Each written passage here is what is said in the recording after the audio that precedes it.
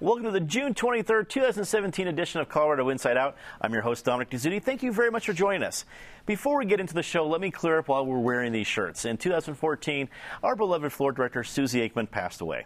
She worked for Colorado Public Television for over 20 years and was a dear friend. And she loved Hawaiian shirts. So we decided to wear her beloved shirts once a year to pay tribute to her and everything she did for the show. So, Susie, this is for you. Let's get a quick take on Representative Mike Kaufman and Attorney General Cynthia Kaufman filing for divorce this week. The Colorado power couple married in 2005 and are calling the decision mutual and private. Natasha Gardner from 5280, articles at Air 5280. It is private and mutual, but this is a couple that both will face significant re-election campaigns in 2018. All is fair in love and war and politics. So will this be the last we hear of the divorce, or will it rear its ugly head because of the fights they have soon to come? Well, I think it won't be the last that we hear of the divorce, but the timing is interesting because it gives enough breathing room between now and any campaigns that they might be looking at that it really should be a non-issue. I mean, I think in 2017 it is a non-issue. We have plenty of examples of politicians who have been divorced. It's not the same bomb that it would have been, 10 or 15 or more years than that. And I think the key thing is that they are Colorado's power couple, but I think they may be just as powerful separate as well. That's a good point. David Kopel from the Independence Institute and DU Law School. Within the Republican Party, there are two of the big names you hear when other offices come up. Who's going to run for governor? Who's going to run for Senate? Mike Kaufman and Cynthia Kaufman are often in those conversations. Does this divorce affect anything within the Republican power structure? Not unless they run in the gubernatorial primary against each other, which I don't think they will. They're both very sensible and self-controlled people, so I don't think there's going to be repercussions. Back in 1964, when Nelson Rockefeller was running for the Republican presidential nomination, having recently dumped his original wife to take up with a younger woman, that definitely hurt him in the primaries. But in contrast, these days, I don't think amicable divorces have any political impact. Penfield Tate, attorney with QTAC Rock, also a longtime state lawmaker. Now, we talk about elections, and I think if the people involved have make the choice, they would keep it private. They just get to the issues. But we know that other groups get involved, other groups that are nameless, that sit behind closed doors, and can fire up anything they want. Does this become a bigger deal next year? Aloha. And I think not, unless both Cynthia and Mike are involved in Republican primaries. I think the issue is liable to surface more likely in a Republican primary contest than in a general election against a Democratic opponent. I just don't see it helping any Democratic opponent in a general election against either of them. And David's right. They're both kind of controlled, restrained people. There are no kids involved. Unfortunately, their dog passed away 5 years ago. So it's the two of them deciding it's time to part ways, and they'll figure out how to divide their stuff, and that's their business. Noelle Phillips rounds out the panel, crime reporter with the Denver Post. So with divorce sadly being pretty common and affecting folks on all sides of the political aisle, does this become a non-story pretty quickly?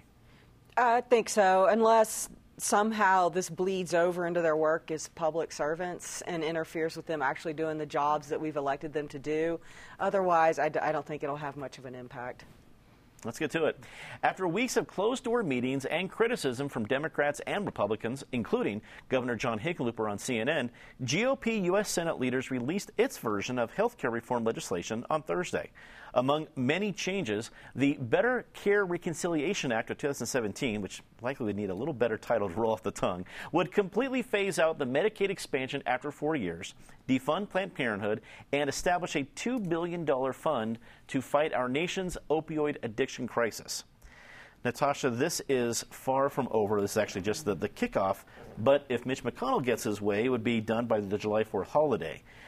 Do you think there's any shot of that vote happening between now and July 4th?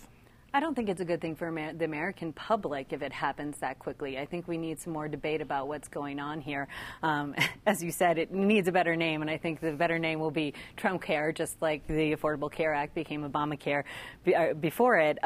There's so many things to be concerned about in this bill, and I think we'll spend a lot of time in the next few days hearing more about what some of those specific concerns are. In Colorado, Cory Gardner has already said that he wants to look more at the Medicaid issue and to look at particularly how we're funding care for kids with disabilities and kids with sort of very extreme or complicated medical cases. That seems like a no-brainer to me. But there's a lot of things in this bill that I thought were no-brainers and then now are going to get pulled back for the American people. One of the things that still dismays me, not just with this particular issue, but politics in general, is that people could run on an issue, say we're going to repeal this, but have no actual plan for what was going to go forward. So then we go through the circus that we've had in the last few months and a closed-door session to draft something together in what feels like a haphazard way. At what point are we going to hold our politicians accountable for that? That you can't just say that something's wrong. Let's come up with actual solutions to fix it. And yes, I guess so now they have that solution. I just would also say to people that if there's a vote on this, I think there's going to be some Republicans that hold out that say, okay, we want this little takeaway here, I need this to make my constituents happy. At the end of the day, a yes vote is truly a yes vote. It's not a yes with some footnotes. It's not a yes, but reluctantly. It is truly a yes vote saying that this should become something that is law in our country. And so it's time for people, if they have a problem with it, get on the phone with their senators, but they should also call their insurance companies. They should call their employers. They should talk to their state house representatives. This is an issue that is going to be in the news on probably a daily basis for many more months. David, I heard a great quote this week, a politician saying that arguing or debating a bill like this behind closed doors without getting public input, without doing it in the public forum, was not only partisan but a recipe for disaster. And it was Mitch McConnell from 2010 talking about what the Democrats did. If the Republicans are going to replay the strategy that was criticized and eventually led to them losing the Senate in 2010, are they writing their own recipe for disaster? Well, right. The Democrats lost 63 House seats in 2010, probably half of those because of Obamacare and half just because of other political reasons. Sure. It's tough for people to know who to trust in this kind of situation. I think most people in the audience, like me, have not yet read this 142-page bill. I think Senator Gardner's right to say it should be slowed down. So it's one thing to draft a bill behind closed doors, but then whatever you negotiate and produce, that should be out for the public long enough for there to be public discussion. When you try to figure out what's going on, you should consider the credibility of the source. So don't treat as credible the sources like Barack Obama, who told you in 2009 and 2010 that under his plan you could keep your doctor. If you like your insurance, you could keep it. That your premiums were going to go down $2,500. The opposite of that happened to tens of millions of people, and now people are stuck with the death panel of Obamacare. As it turns out, it wasn't hidden in one little place. It was the thing as a whole. It's a death panel for itself. It's on the road to financial collapse. It's unsustainable. It was created with accounting tricks and fraud, which if the federal government were traded on the New York Stock Exchange, would send everybody responsible for it to prison for fraud. But if President Obama was wrong in 2009 and 10, are everybody that's telling us that it's going to be better now also wrong? Well, they probably yes. And so what I trust is I'm affiliated with the Cato Institute in D.C. They were the ones who called out the accounting lies and tricks and obvious unsustainability on Obamacare immediately. And they're saying this thing, more of the same.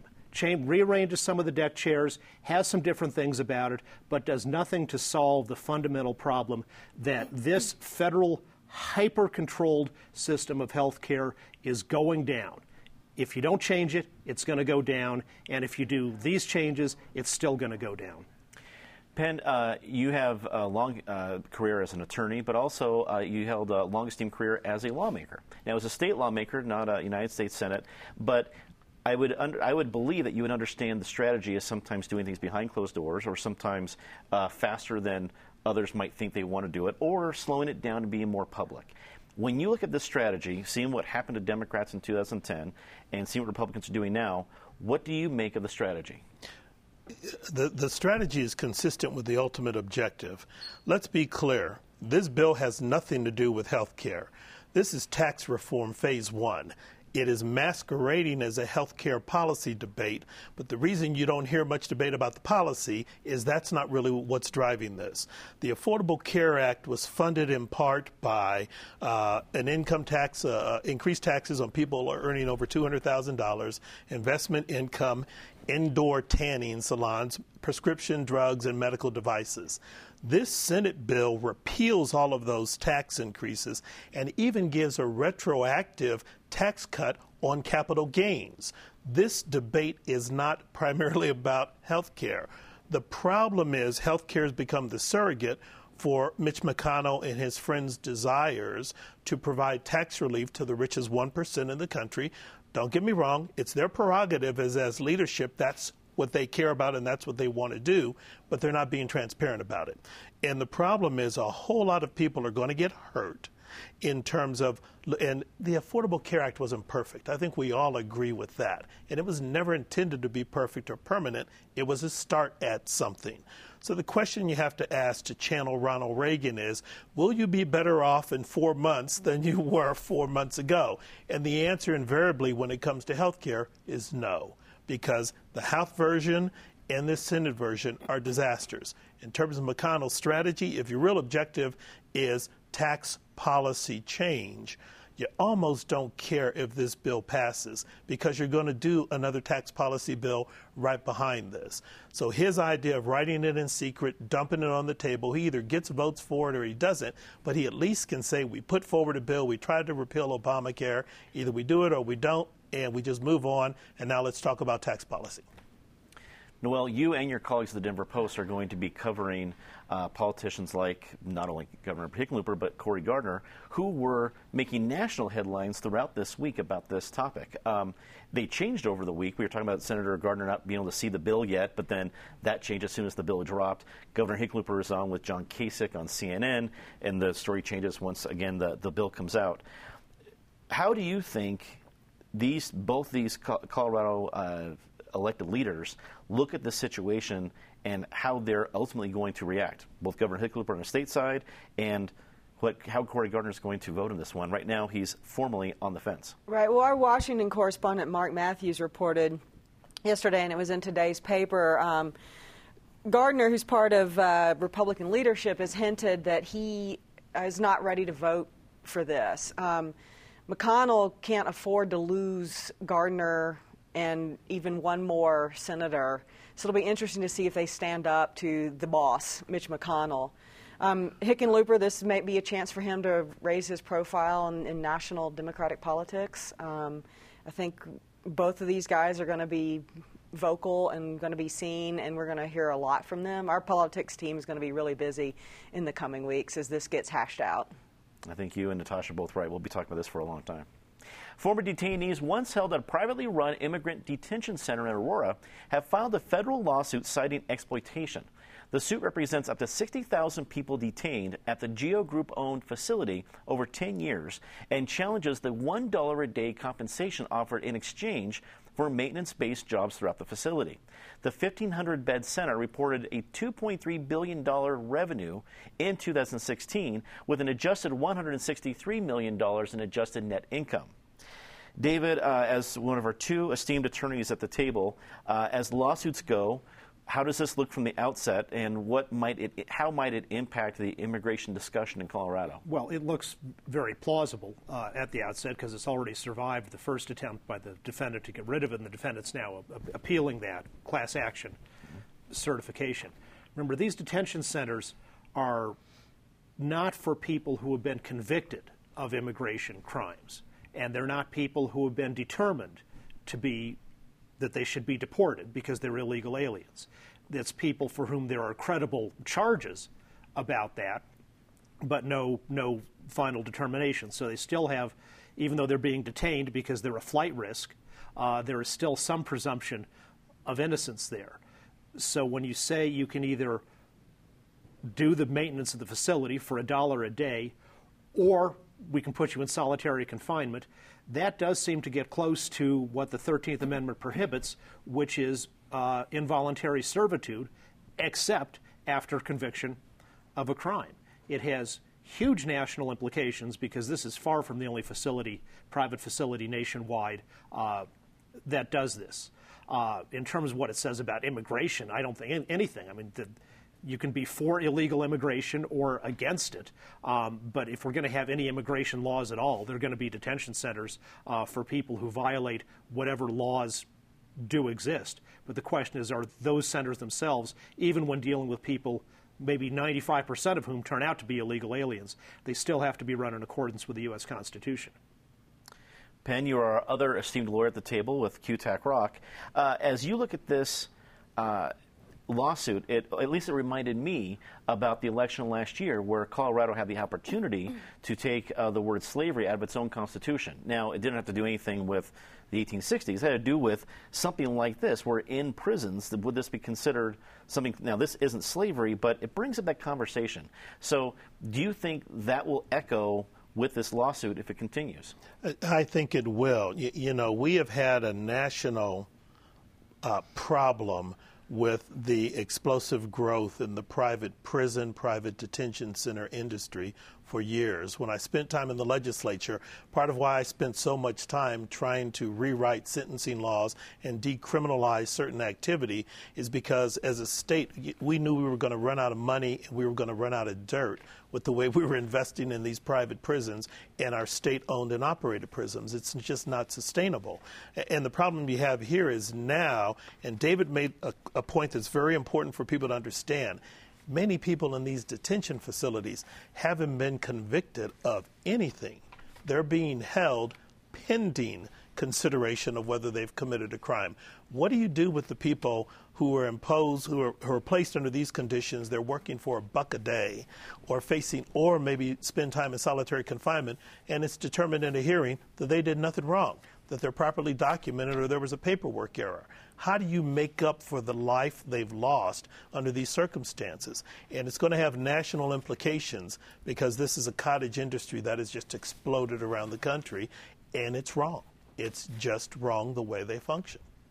Noel, this is hitting some of the sweet spots. You're the crime reporter at the Denver Post. This is talking about not necessarily, well, there's a crime involved, but again, as Penn and David both mentioned, not any sort of judgments. People aren't serving time.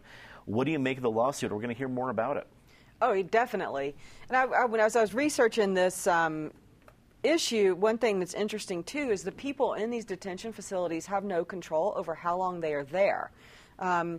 So NPR reported in February, I believe, that there are 300 immigration judges in the country that do these deportation hearings. They each have a backlog of cases of about 1,800. And the Trump administration wants to add Border Patrol and ICE agents. So that would theoretically mean that more people will be sent to these detention centers. So now we're going to have this incredible backlog. People are just going to be sitting here, and now we're going to tell them you have to go to work for $1 a day or $1 an hour, or you could go to solitary confinement, which, by the way, solitary confinement, more and more corrections experts are just saying that is not a good idea, even for the most hardened criminals who've been convicted for something. And these folks are facing a deportation hearing. It's not necessarily they're not violent, or they're probably moms and dads and construction workers and hotel maids. And I actually have a guy who calls me from the Centennial Center daily. I'm afraid to even mention this because if he sees it, it'll encourage him more.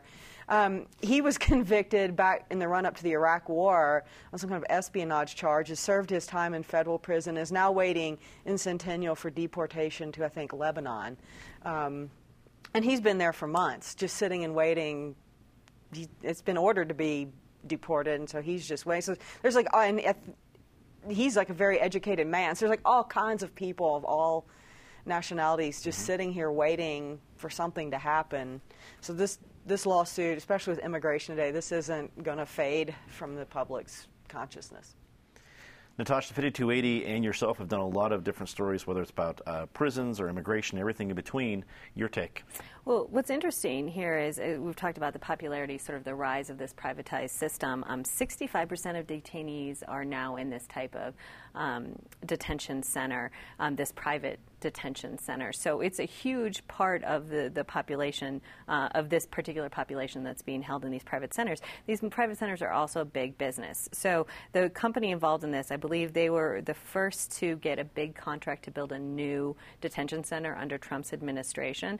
And it dates back to Obama's administration before that, too. So there's a long history, and it's potentially only getting bigger. And I think that's why it's so timely right now. There's actually a similar case in California with a different company. I wouldn't be surprised if in the next few weeks, even months, we start to see more cases across the country. Wow. Let's get a quick take on this last one.